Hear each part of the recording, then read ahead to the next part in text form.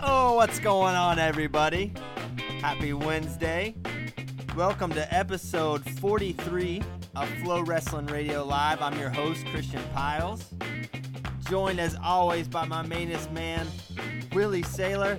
And I can tell just by our pre-radio conversations, this will be the greatest show in the history of Flow Wrestling Radio Live. Willie, what's going on, man? Hi, Christian Piles. How you doing? I'm still a little salty about that game last night. Ooh, that was a dandy. At least they've been good games, right? And Dellavedova is now an American hero from Australia. Yeah, so those games have been good. That kept me up late, but it worked out because I wrote my preview, which is up, and I'm a morning person. I get my best work done. Sorry, I hit the mic there. That's that noise. I'm safe.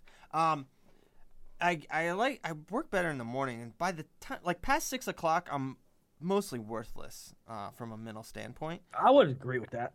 Yeah, absolutely. And it may actually, the worthlessness may come earlier. I may be giving myself too much credit.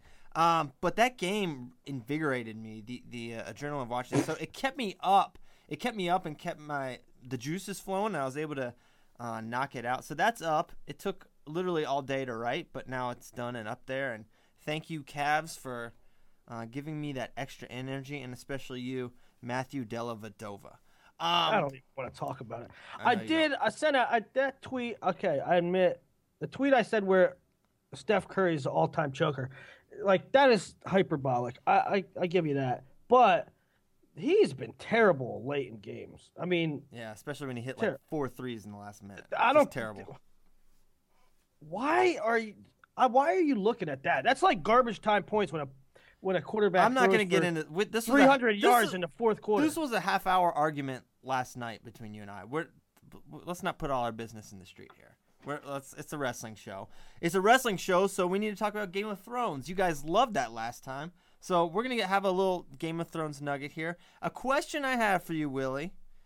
Grayscale, the strange disease that you get, it's like the leprosy of Game of Thrones. Mm-hmm. Can I ask what is, other than it being alienating and making you look strange, it apparently makes you superhuman strong and the ability to swim underwater for an hour at a time. So what is wrong with this disease? It seems like Grayscale is just the Game of Thrones version of PEDs. Well, it makes you look like a brick wall. Okay, right.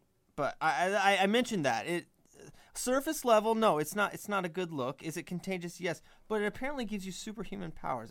Superhuman powers are good.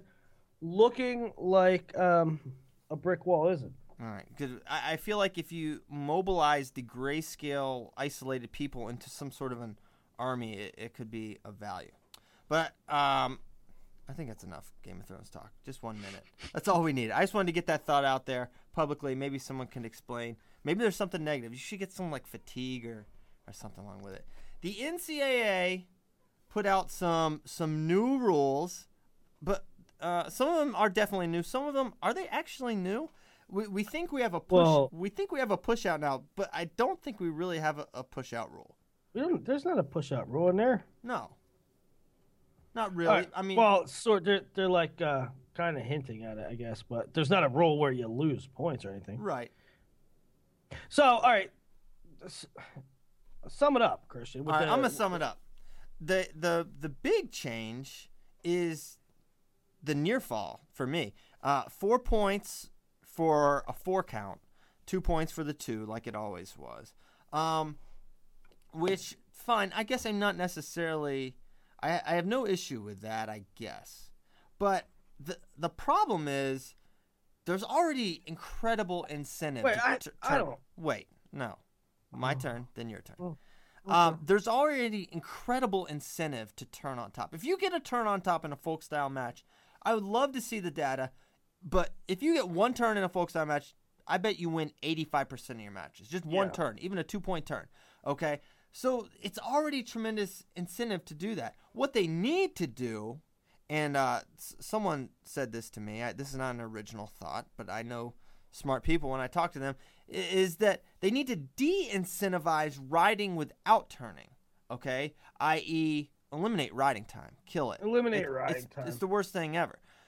But they didn't do that. It's not like, oh, I really want to turn now because I get 4, there's already tremendous incentive to get the turns. So they do this thing. There's still riding time. That's the problem. That's the boring wrestling. And you can do this drop-down rule, and you can clarify it. I felt like that was a mess all last year, and I don't feel like they made really any meaningful changes to the drop-down rule that are really going to impact matches any differently. So that's one thing. The other thing is this new. You know what I hate? I don't understand why they just.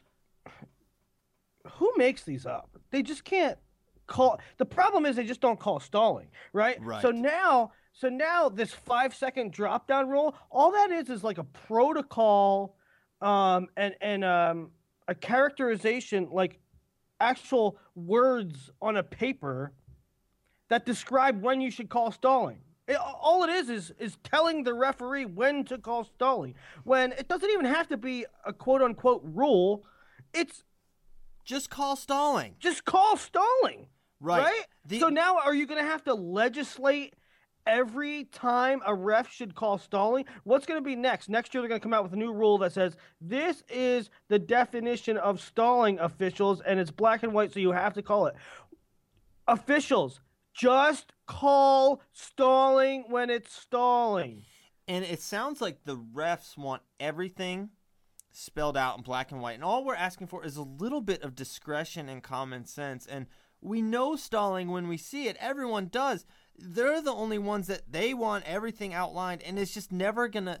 You can put in 1,000 different little rules and things and protocols for them to call stalling. It's just up to them. And I saw a great tweet from, I think, Blood Round Wrestling, and I love the simplicity of it.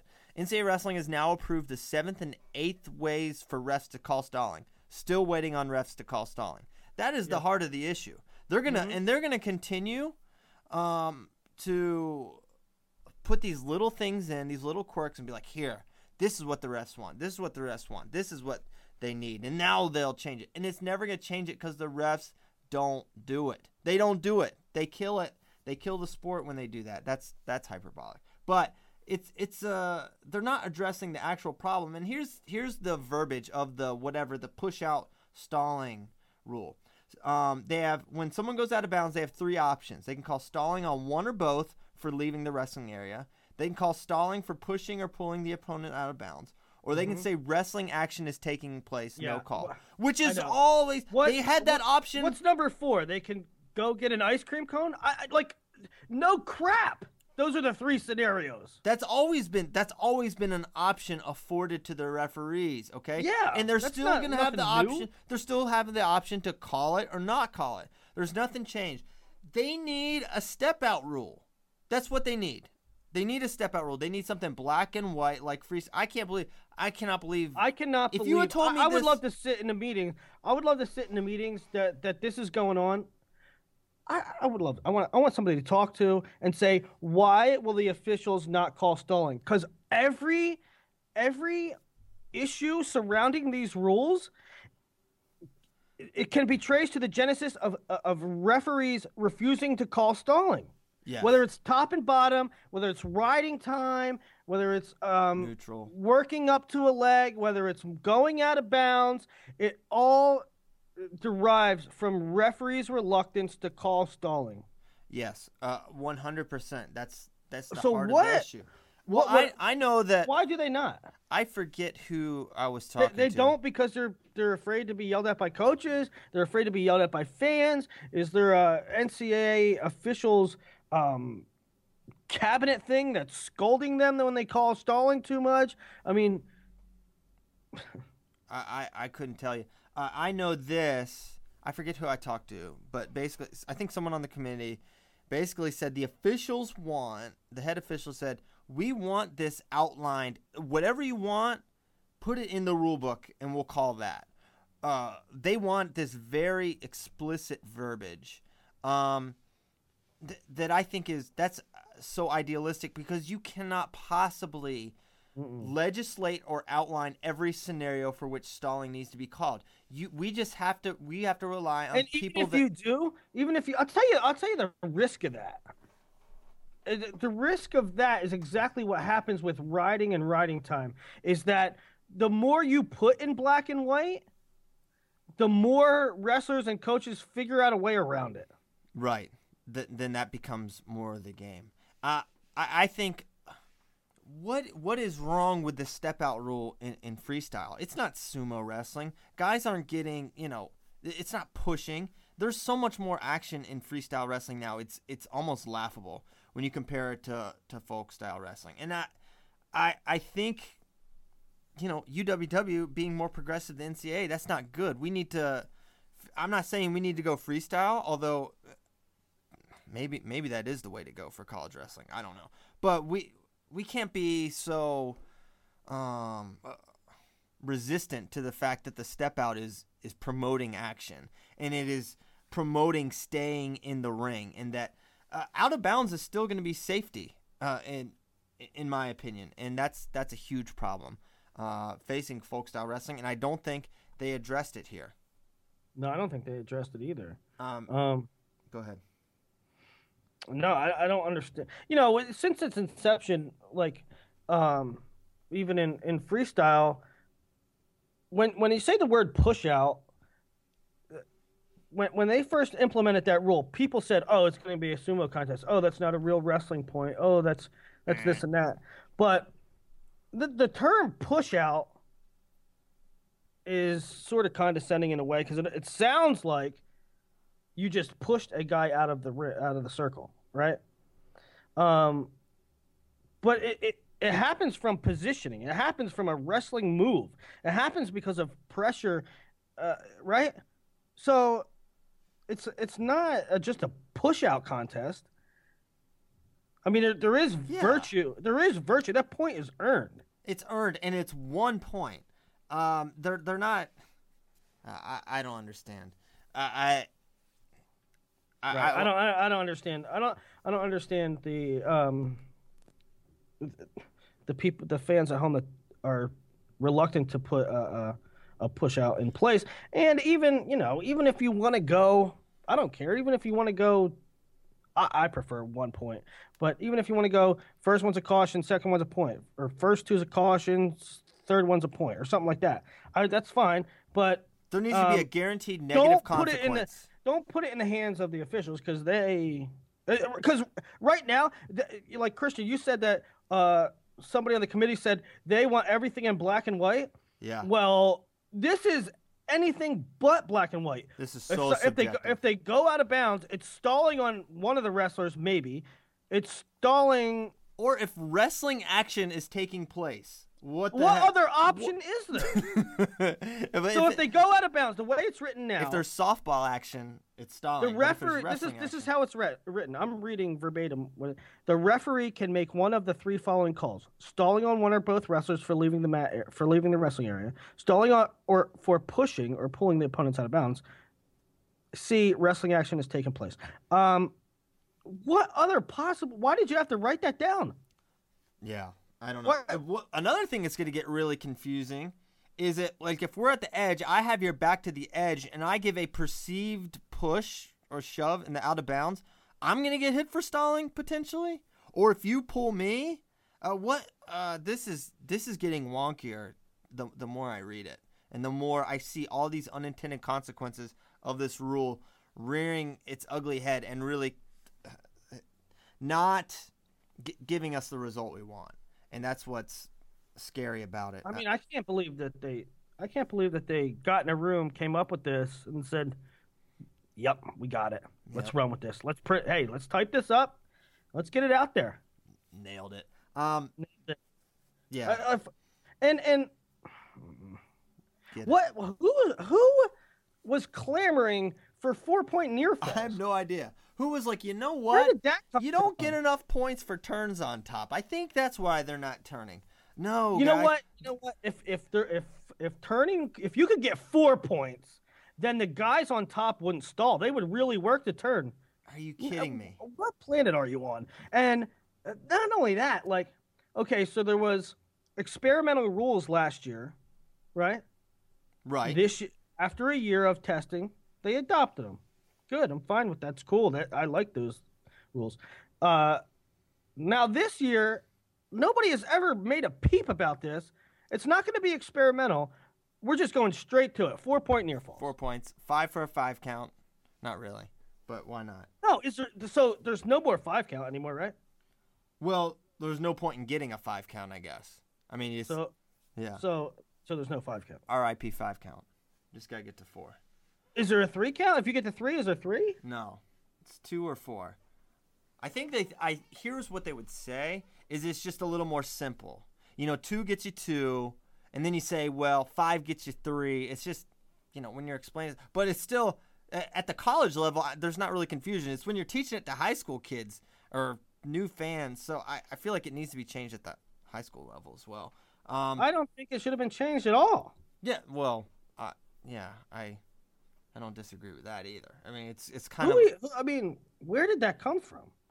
I don't know. Do you really think it came from a point where they wanted to incentivize a turn more?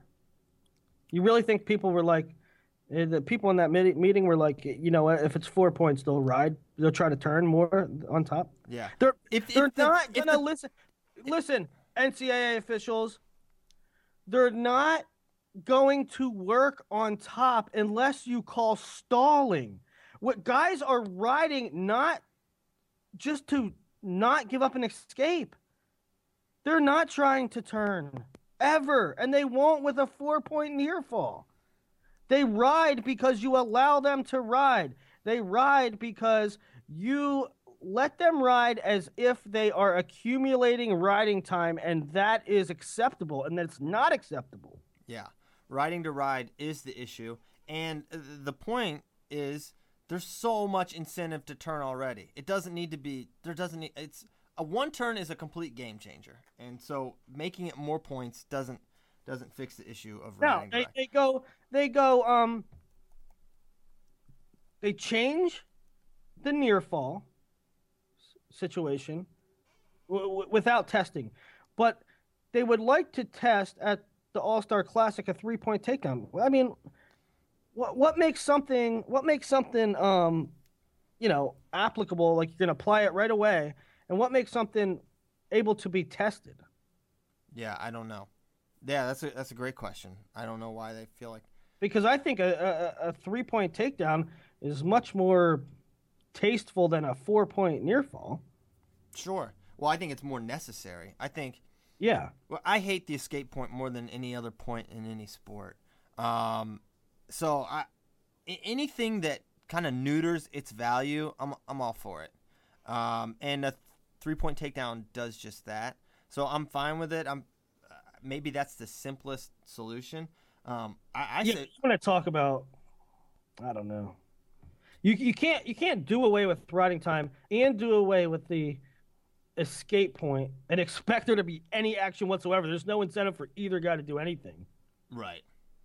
Okay. So yeah, there needs to be.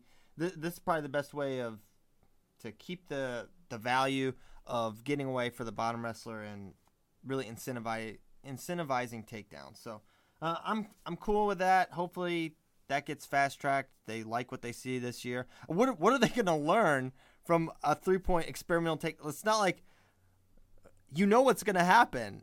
I don't understand why even experiment. Right. What do you have to see? Well, let's see how this goes. I'll tell you how it's going to go. You're going to get 3 points for a takedown. Right? Well, we don't know if we want to put this in. We don't want to know if we want to apply this across the board. What's this going to look like exactly? We don't know. We don't know exactly how this is going to play out. Let me tell you how it's going to play out. Well, when You're going to get 3 points for a takedown. All right. I'll tell you who it puts the most stress on. The scoreboard operator, because now they have to click 3 times instead of 2. Hey, is there any? I don't know if this would be addressed in this kind of release, but is there any fallout from the Ian Miller debacle? Is there anything where you don't have to do an official challenge to make sure? Oh, I don't know, the score is right. Yeah. Nothing. How about you address that? Can we address that and not just arbitrarily add? Does that have to be an experimental rule? Getting the score right, does that need to be experimental, or do we still need a challenge for that? I don't. And like I said, I don't know if that's something you address here necessarily. Maybe that's like bylaw. I don't know. Like an internal thing? Yeah, an internal thing. But well, I mean, don't you think it would have built or helped build some kind of reparations with the wrestling community if you publicly addressed it? Like, hey, you know what? From now on, when there is a situation like this, there's a new protocol, and this is how we're going to do it, and we're going to get it right, instead of doing it internally. Yeah. If they aren't doing it at all. Exactly. They should do it. And this says to me they're not doing it. I mean, what if you don't have a challenge? We've said it 1,000 times. If you don't have a challenge and the score is wrong, you are screwed. That is crazy to me. That is crazy that doesn't get addressed. That doesn't get addressed. But man, I mean, the audacity of them at the tournament to put it on the coaches. Whatever. We beat that to death. But, yeah. There's a couple more things in here. Wrestling locking fingers. That's stupid. Oh, this is crazy. This is my favorite. Nobody likes it in freestyle, so let's adopt it into folk. Right. Okay, when wrestlers interlock fingers, the referee will stop action and call a stalemate. And if you do it again, the wrestler who initiates the interlocking will get hit for stalling. Oh, okay, because you can tell who initiates it. What the heck? How do you know that? Who initiates it? So someone's going to get hit, and it's always a little bit of both, right? I mean, well, like you said earlier, you said they want it in black and white, but some things they do, some things they don't. Do you want this in black and white? If the index finger goes between the opponent's two other fingers, like, how are you going to say that? Like, whose elbow is extended more, that person reached, and that means that they initiate. Like, really, we're going to get into this? Was interlocking fingers a huge problem? Did I miss that? No. It's about as much of a problem as needing a 4-point near fall. Yeah, it's like it's no issue. problem whatsoever. Yeah, what the heck? Interlocking fingers. Give me a break. Like, this is guys are slowing down for different reasons. I've never watched a match that slowed down because guys were interlocking fingers the whole time. I mean, you see the guys, they try to whatever. I don't even want to get into that. It's just dumb. You're not gonna be able to tell who's initiating. Somebody's trying to get too cute on that one. Yeah, way too cute. All right. Enough about the rules. Come on, folk style. Come on, it's folk style. Come on, Slava Medvedenko. We're not. Let's move on from folk style. We got the World Team Trials. Next topic. My pound for pound came out, and the hatred wasn't super strong. It was a nice level of hatred of them. I felt like the response was fair. And I've never said that any of my rankings are gospel. They're just my opinions and my evaluation, and I have no issue with anyone disagreeing. Willie, you saw these. What were your thoughts? Did I whiff on any one thing? Was I too high on David Taylor? Did I sleep on Aaron Pico? Where did I screw up? Yeah, all right. The first thing I want to ask you is Did you whiff on Aaron Pico, or did you say he's wrestling? Did you say he's not worthy to be in the top 20, or did you say he's wrestling juniors? So I'm not including him. He's wrestling juniors, and this is a list of senior wrestlers. Now, does he always wrestle juniors? No, but against domestic competition, he does. So that is kind of my rationale. Honestly, I didn't even he wasn't on a honorable mention list. I just didn't consider him, period. Mm-hmm. So if you want to, he's beaten Safari. He's beaten guys that are ranked in the world. Right. Or has made. So maybe he does. But you know what? If you want to be, if you think he should be considered, I'm not going to call you an idiot. But you know what? Kellen Russell, he's out here in the streets. He's wrestling in seniors, and so I put Pico over him. Well, why? I mean, Kellen's out here wrestling the senior level. So would he beat Kellen? Maybe, probably, but I don't know that for sure. And here's the main issue with the freestyle pound for pound. Here's the hardest thing about it. It is some of these guys go overseas and wrestle, and some of them don't. And some of the guys that go overseas and wrestle and do okay lose to the guys that stay here, that stay home, and don't. But I'm comparing them against domestic wrestlers. So domestic, in a way, has to take precedent because it's not even. Now, obviously, an elite international win has more value than an elite international win, but there's not many guys that really have those that are not doing well domestically and having elite international wins. There's just not many guys like that. Clayton Foster maybe is one, and even he's beaten Ed Ruth. He's one. So that's the heart of the issue. Some guys travel, and some stay at home and don't wrestle that much. And even some someone was saying Zach Ray belongs. Maybe he does. Yeah. And they were outlining. Well, he went to Cuba in one. He went to Chile in one. He beat nobody of note. He beat Dinza in the finals of Pan Am's or the Cuban tournament. So it's like, well, I don't know about this. Yeah, he's technically traveling and winning tournaments, but that doesn't necessarily mean that he's notching elite wins.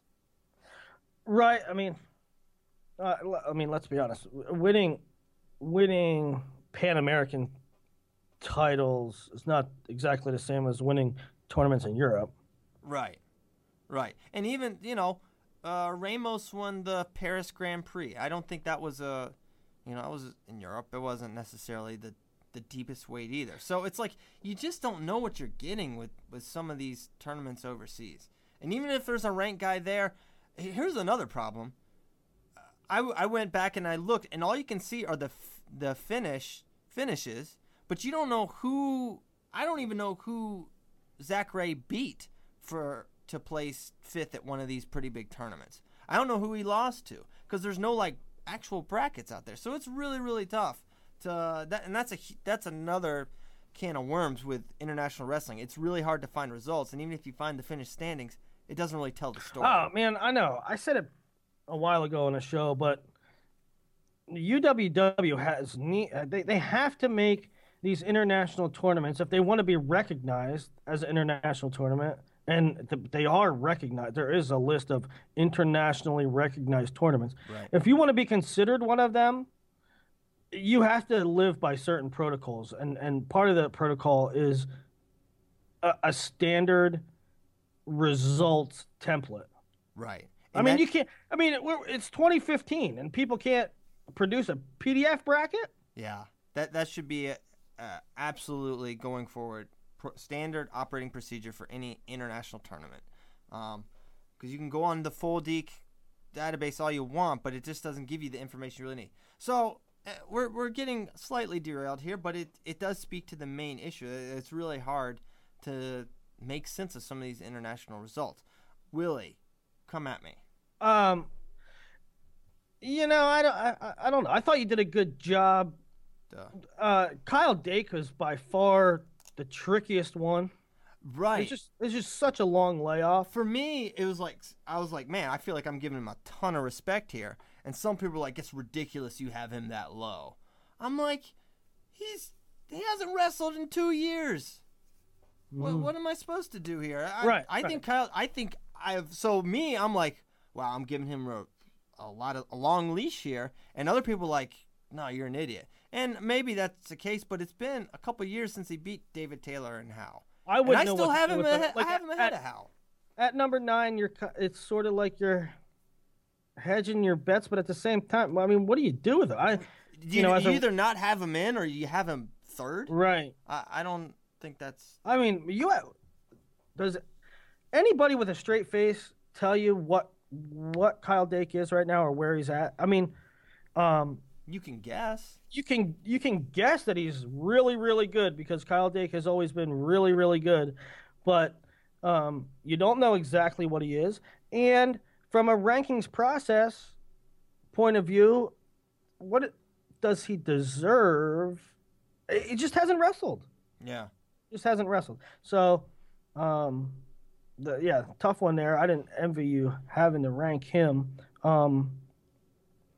Jordan Oliver at 14, I think he has really, really good wins, but he hasn't been overseas much. He went to one tournament this year, and that was at 70 kilograms, I think. Yeah, and he didn't. I don't think he won.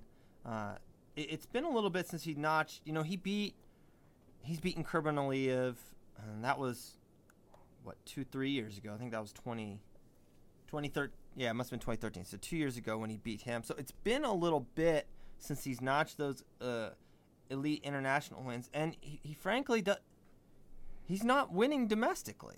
You know, bottom line, he's not beating Metcalf. He goes back and forth with Kellen Russell. Maybe he seems to think he was low. He kind of tweeted that. I thought it was a pretty fair ranking considering his accolades. You know, I have him ahead of Coleman Scott and Keith Gavin. Maybe he belongs ahead of a Tony Ramos, but you know what? I don't know. Should he beat higher? Yeah, I mean, he has better wins than some of these guys. He has better wins than some of these guys. I mean, Andrew Howell. Dude, this guy was like one crappy call from winning the Oregon. Over who? I don't know. Some Russian. I know. Right, exactly. I mean, it's been all right. So he's beaten Kurban Aliyev a couple of years ago, and that's still propping him up. If he can beat the number one guy, I mean, I don't know. Yeah, I don't know. Tough to call. I just, I think he has better wins than Ramos ever had. Yeah, that may be true. Yeah, he has better wins than. I mean, like Hal. What is it? What did Hal do? I mean, that's like somebody saying. What did Jo do? I get. Jo's beaten up. At one time last year, Jo had beaten like 5 guys ranked in the world. All right. Did Hal do that? I don't know. I couldn't tell you every international win that Andrew Howe has. Right. I mean, the exact I get emails sometimes like, "Hey, my kid took 6th at Super 32. Hey, my kid was a finalist at Ironman. Why? I cannot believe he's not ranked." Well, that weight was weak, and he didn't wrestle anybody of note. And I'm not trying to compare Ironman to Oregon, but who did Hal beat to get there? I don't know, like 30 Russians. I don't know. 30 Russians ever did anything? I don't know. If you think, I know there's people that think Hal. I'm not saying definitively. I'm having a discussion. Yeah, I hear you. I don't know. Make it. You know what? Make the world team, Jordan. He's gonna go higher. Right. You know? Yeah. There you go. There it is. So yeah.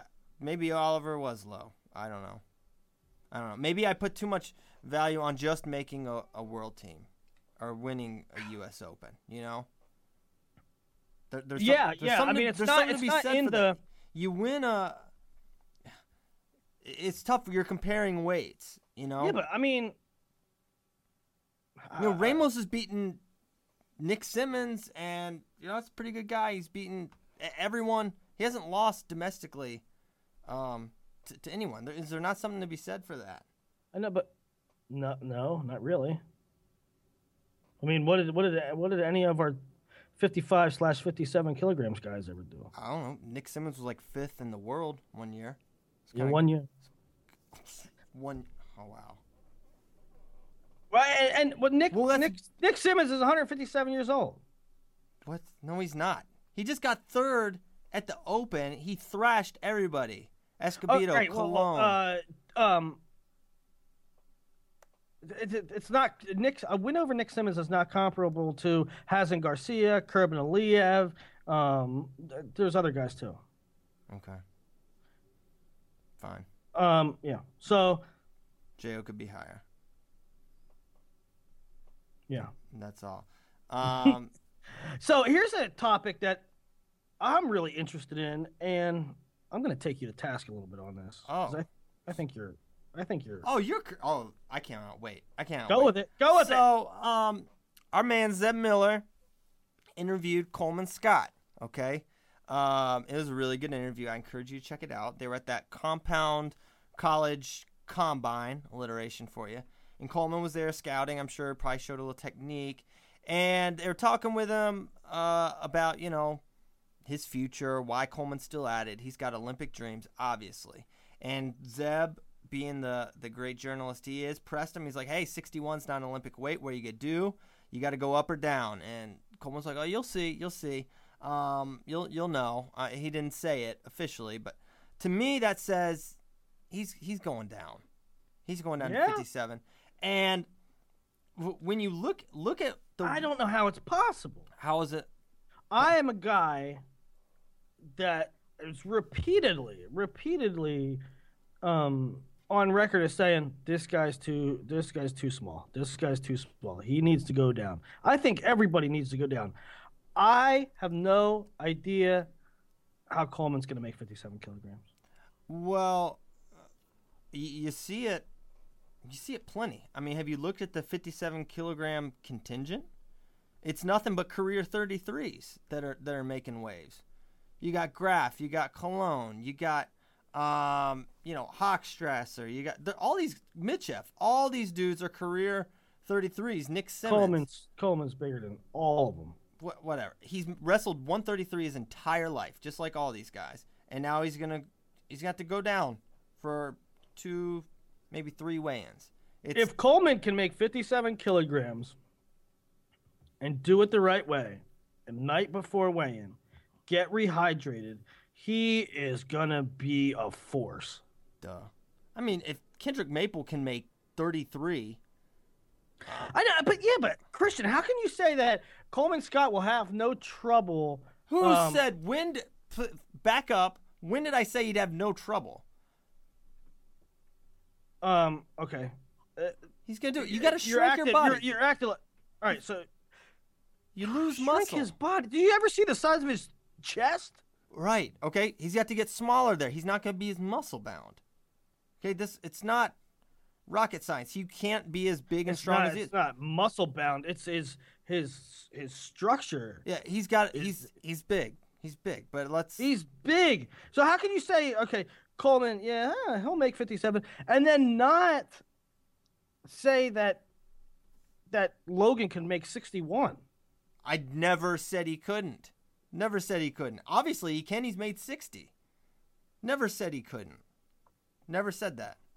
If it was an Olympic weight, bet $1,000 he'd go down there. But it's not. Whatever. He wrestled. Just like our next topic. Just like Spencer at 50 kilograms. Whatever alert, by the way. I think the track record is pretty clear. Really big guys can make 57. It's guys that wrestled 33.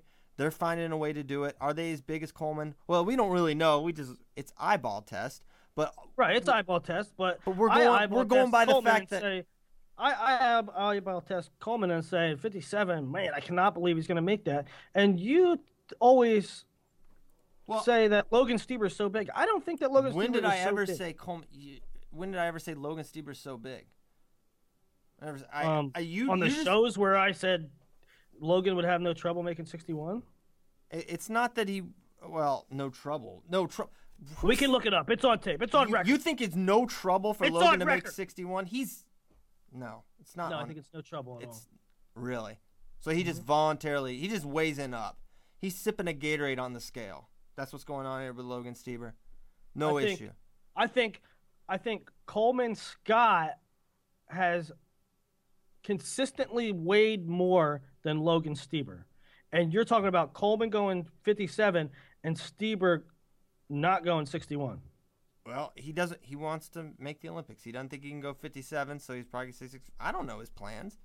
I'm just telling you probably what same thing with our next topic. Spencer Lee at 50 kilograms. Well, hey, one other thing. Should Coleman go up to 65? Come on. No. All right. So he's got 2 choices. One of them involves him being a favorite to make the team, and the other one involves him just being outside. No, what I'm saying is I didn't know for Coleman that 57 was an option. I just assumed that he was way too big for that. Well, it's not. Your options change with a different. No.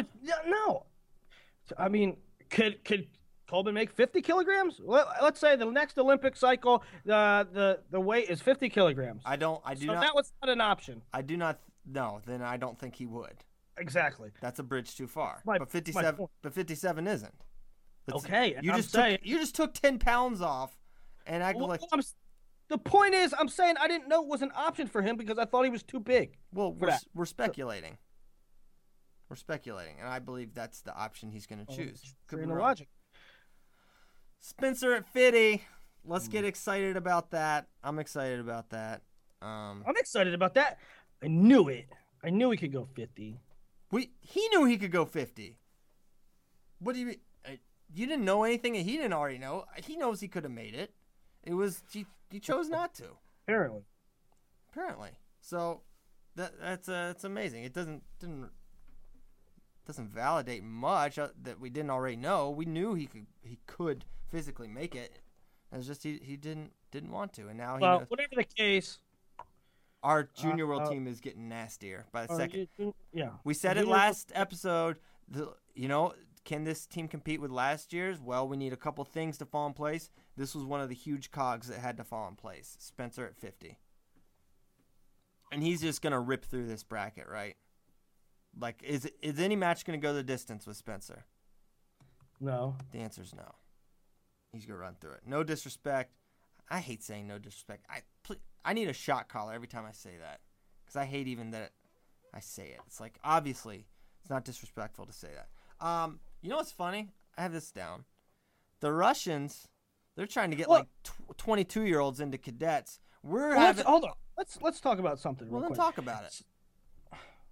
You don't know what the mindset was of Spencer Lee going into cadets at 54 kilograms. One train of thought goes something like he is really good friends with Gavin Teasdale, and so don't go to 54, don't go to 50, go to 54. They'll both make the world team. They go to worlds together. They're buds. Everything's great, right? Well, now Devin Brown, who has lived with Spencer Lee, they live together. Yeah. So I love you, Devin, but I'm trying to make this world team. Difficult situation there, but I mean, you got to do what you got to do. Yeah. You want to make a world team. You want to not even make a world team. You want to win a world title. Accept it. You go out there, you wrestle. Who wins. You still be brothers at the end of the day. Brothers forever. So yeah, a little note I had. Can I get this out, Willie? You could. Yeah, go ahead. Go with it. The Russians are trying to get these old guys into cadets, 21-year-olds. On the other hand, here in the United States of America, our young bucks are signing medical waivers so they can wrestle up. I love it. Spencer Lee being old, he's born in like 98. I don't know, something like that. That's crazy. When you say these kids' birthdays, it makes you feel really old, doesn't it, Willie? Oh, super old. Super old. But yeah, so Spencer had to get the. You know what's funny? Yes, the last 3 days, I'm doing my visa for Brazil to go to Junior Worlds, right. and it's the worst process of all time. I cannot even tell you how freaking frustrating it is. But speaking of the age thing, I had to check my birthday. You know how you go in and you select on the calendar the day of the week and the month and then you have to go to the year, and so you click a drop down menu. I had to scroll down for an hour and a half to find 1978. I felt so old. Oh wow, dang, that's hard. Getting old is not. It's not for wimps. All right, let's get to this. We touched on this last time. And I'm sorry if they're not quote secret wild cards, but that's just what I'm gonna call them until I figure out what they are, because it's a secret to me and the rest of the world. What's going on with these 4 wild cards? Really quick: Kyle Hutter, Chris Perry, Enoch Francois, Win Mahalik, all got wild cards after the initial wave of wild cards were given. And there's really been no explanation as to why. I found out a week ago this was happening. So still nothing that I've seen. Maybe there's something out from USA Wrestling, but I still have no idea what's going on there. And they released the qualifiers and they just had them in there. So I don't know what's going on, but I have a theory. And this is just a facts, okay? Mm-hmm. 3 of the 4 are Titan Mercury Wrestling Club guys. Is that really a coincidence? Oh, you have a conspiracy theory. It's not really I mean, it's just I'm just say it out loud. Secret wild cards that were not outlined by USA Wrestling. 3 of the 4 are Titan Mercury Wrestling Clubs, which is backed by a billionaire with a B. You said that someone tweeted specifically, "Thank you, Titan Mercury." Yeah, Win Mahalik thanked Titan Mercury for their support in helping him get the wild card. He put that on the old Facebook. So on the old Facebook. It's not a reach here. Ooh, voice change there. Puberty. It's not a reach, he's thanking them. So what am I supposed to say? How am I supposed to explain Kyle Hutter getting in when he was 7th or 8th at the U.S. Open, losing to Darius Little? We've got a very recent result there, but Darius doesn't get in, and I'm just Darius. Darius is the lead singer of Hootie and the Blowfish. No, different Darius. That's Darius Rucker. And I'm not saying Darius Little belongs in either. I'm saying, what are we doing here? How is this happening? How are these being chosen? I just want to know why.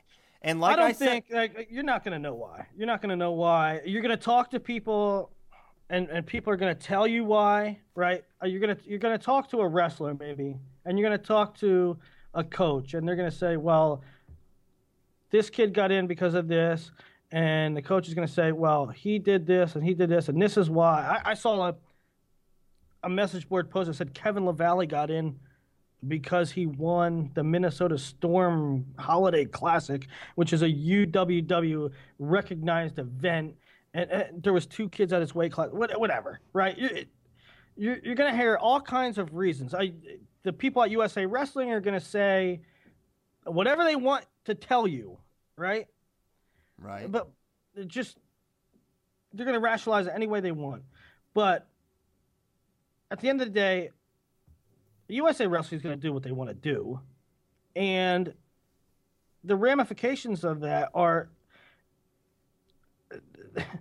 they have to have some sort of system where it's transparent and they let you know why.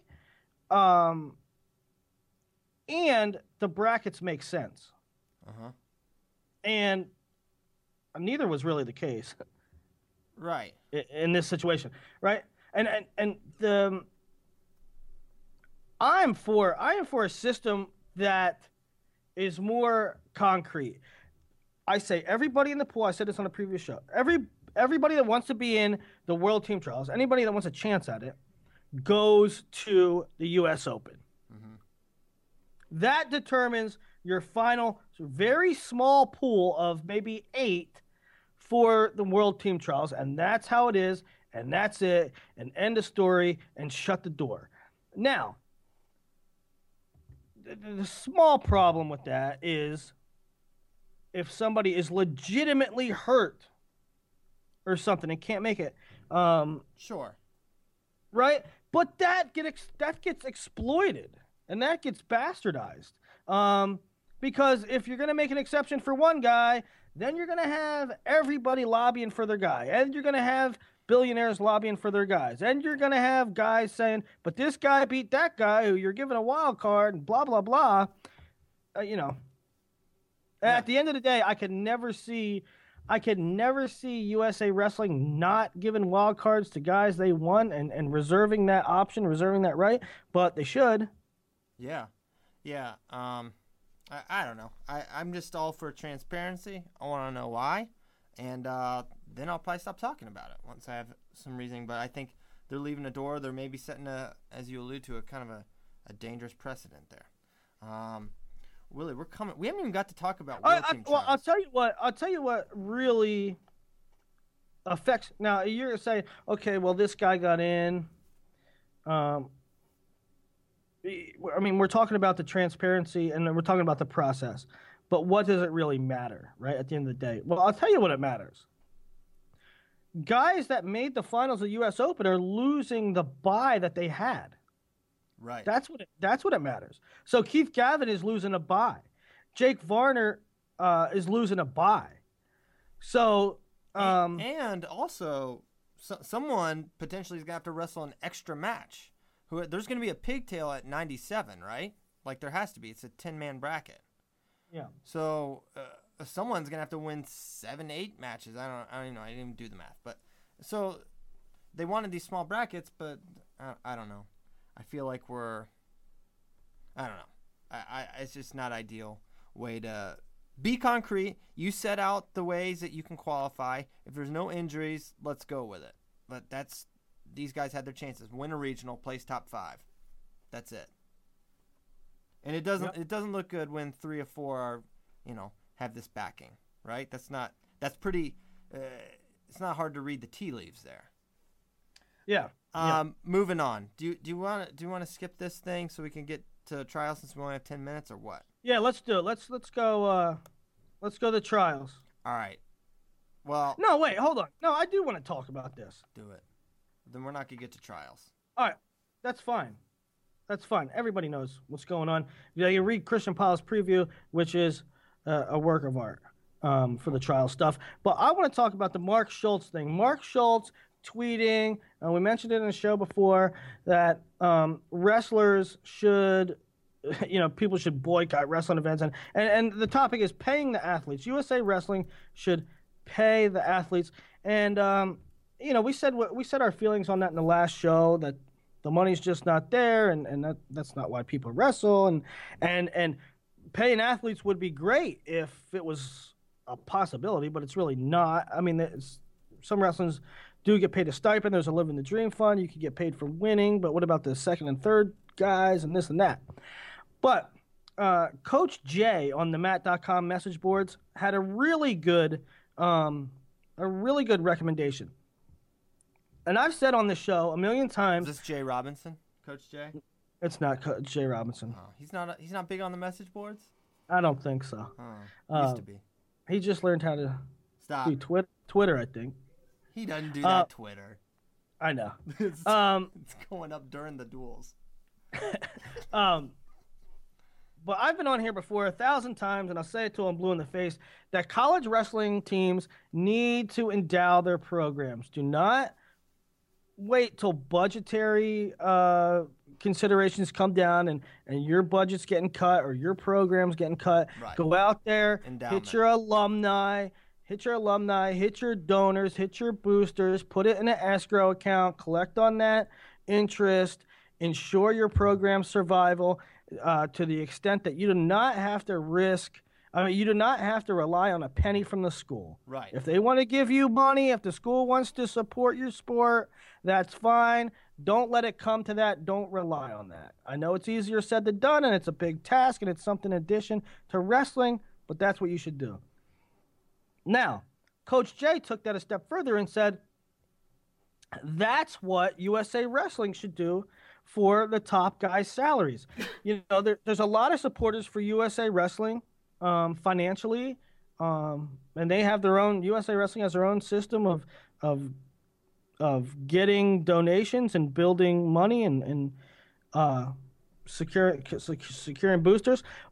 So implement that. Take some of that money, put it into escrow, and pay some of these athletes a livable wage, at least for the duration that they're competing. Mm-hmm. I think that's an excellent idea, to the extent that if you could get it so that these spots were endowed, then anybody on the world team, maybe it's a sliding scale from the number 1 guy to the number 3 guy, but they all get some money. Okay. How realistic is all of that money being accumulated and distributed? I mean, it sounds the obvious answer to that is, okay, where's that money come from? It comes from boosters and donors and everything else. I mean, do you understand what Penn State and Lehigh and these schools bring in their wrestling endowment? Do you understand how much money that is? Absolutely not. Okay, well, look it up, do some digging, and then tell me that USA Wrestling can't replicate that. Okay. Well, let's do it. I'm all for it. Sounds like a great solution. I feel like that's a simple sounding solution, so what do you think the answer is to why they're not doing that? Because that sounds simple to me. Maybe they haven't thought about it. Okay. I would hope that's not the case. I would hope they had at least considered that. That's all I have. I don't have anything to add there other than sounds great to me. I'm not a money guy. I don't know much about this stuff. All right. We got 5 minutes. What do you want to hit on the trials? Junior, senior, anything. That you haven't said. If you guys at home haven't read Christian's senior preview that just came out this morning, do so. Flow Insider, our premium previews, premium articles are part of Flow Pro now. So most of you are Flow Pro members. So now you also have access to the insider stuff. They've been rolled up into one. If you haven't read it, read it. It's amazing. Well, thank you. So they can just go read that. We don't have to hash everything out that they already have access to. But what are the main points you want to hit in the last 4 minutes here? We don't even have to hit on anything seniors. If you want to get to some of the junior, we had a couple other registrants that I don't know if we got to mention. Mason Manville's coming, Ashnault at 66 could be crazy deep. But then there's Pico, and he's probably gonna. Of course, Zane's registered. No, I suggested that Bo Nickel was going to be there at 84, and he was the likely guy. That doesn't look like that's going to be the case. He didn't register at 84, and no Miles Martin yet either. So Zahid, maybe people are saving a plane ticket and just conceding that spot to Zahid because the competition's not really. You got Ricky Robertson in the field. He won juniors last year, but He won Vegas last year. Yeah, juniors. But he didn't win the trials. Right. Gabe Dean won. So I don't know. It kind of feels like they're conceding that a little bit. Sam Stoll, an interesting entry, although he hasn't registered yet. It sounds like he's coming to wrestle heavyweight, which is good. That was one of the weights where I felt like we needed some more depth. We need depth at heavyweight. It's a good team. I mean, the interesting thing too is what Snyder and McKenna might do. Yeah, here's the thing. Snyder's gonna make the world team, in my opinion. I feel very strongly about that. I really do. I think. And if you make, it's one thing like Dayton Fix could make the cadet and junior, and you're wrestling both. If you make junior and senior, you don't wrestle in both. You don't go juniors, no. Right. No. And plus, why? He's already won Junior Worlds. It's not like that's the requirement he needs to, or a box to check. It's checked. And if you're the guy for seniors, personally, for me as a USA Wrestling fan, I want my senior guys. I want their singular focus on Senior Worlds. Would you agree with that? Yeah, sure. Absolutely. I don't want him traveling to Brazil 2 weeks there, out of his routine. I want him getting better those couple weeks. As much as I want a Junior World title from that weight, and as unrealistic as that's going to be without Snyder, I think you get your guys and you have them focus on that one thing. Am I too bold on Snyder? I don't see him losing. I think he wins in 2, but I really don't see him losing in 3. I just don't see it. The thing about it is, to me, is did Jake Varner will he kind of wake up from that old method of winning that he had, the method where it was like a one takedown match and it was very slow and he super conservative, or does he stay the same guy? If he stays the same guy, I don't see Snyder losing at all. If Jake comes out there and tries to be a little more active, a little more offensive, then maybe Jake can beat him. But I don't see it. Yeah. You can't hit buzzer beaters every time. Yeah, the issue is Snyder just doesn't give you those opportunities. I mean, he's so good defensively. He's so good in the hand fight that Varner was losing most of that match. He needed to score. It's not like, maybe he was thinking I'll just get the takedown and win by criteria, because he would have. But he just didn't get off hardly any legitimate attacks. So I don't know. I do have Jake winning the mini tournament, and I do think we might see an uptick in his offense, but I think once he hits Snyder again, he's going to get slowed down, and we can't overlook J.D. Bergman here. No.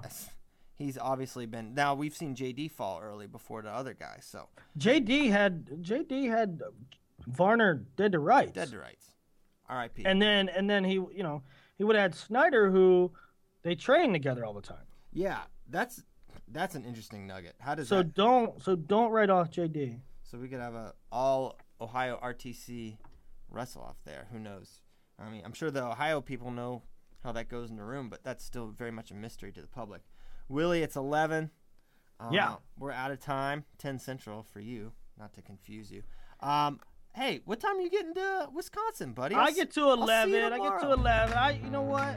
And Nico Megaludis tweeted yesterday something that I always, like a little axiom that I always live by, something to the effect of, if you're looking to the future or looking to the past, you're not enjoying the peace of the present. And I live by kind of a thing that says, don't ever say, I can't wait for something, because you're living right now and you're having a good time, and enjoy every moment that you have. Are you really coming at me with this philosophical BS? It's an expression. I literally can wait, and I will wait, and I'm loving my life. Come on, don't characterize me. Can't. Hey, it's an axiom. Yeah. Right? Axiom. I can't wait. I want to move my flight up. I want to move my flight up to right now. I want to pack, and I want to go to Madison. All right, let's do it. I got to pack. I got to do some laundry. I'm potty training my daughter. It's a big day. It's a big day. We will see you guys. Shoot. You know we're live Friday, Saturday, Sunday. Juniors, then seniors, Saturday and Sunday. So we will see you then. Thank you so much, and we'll see you next time. Thanks.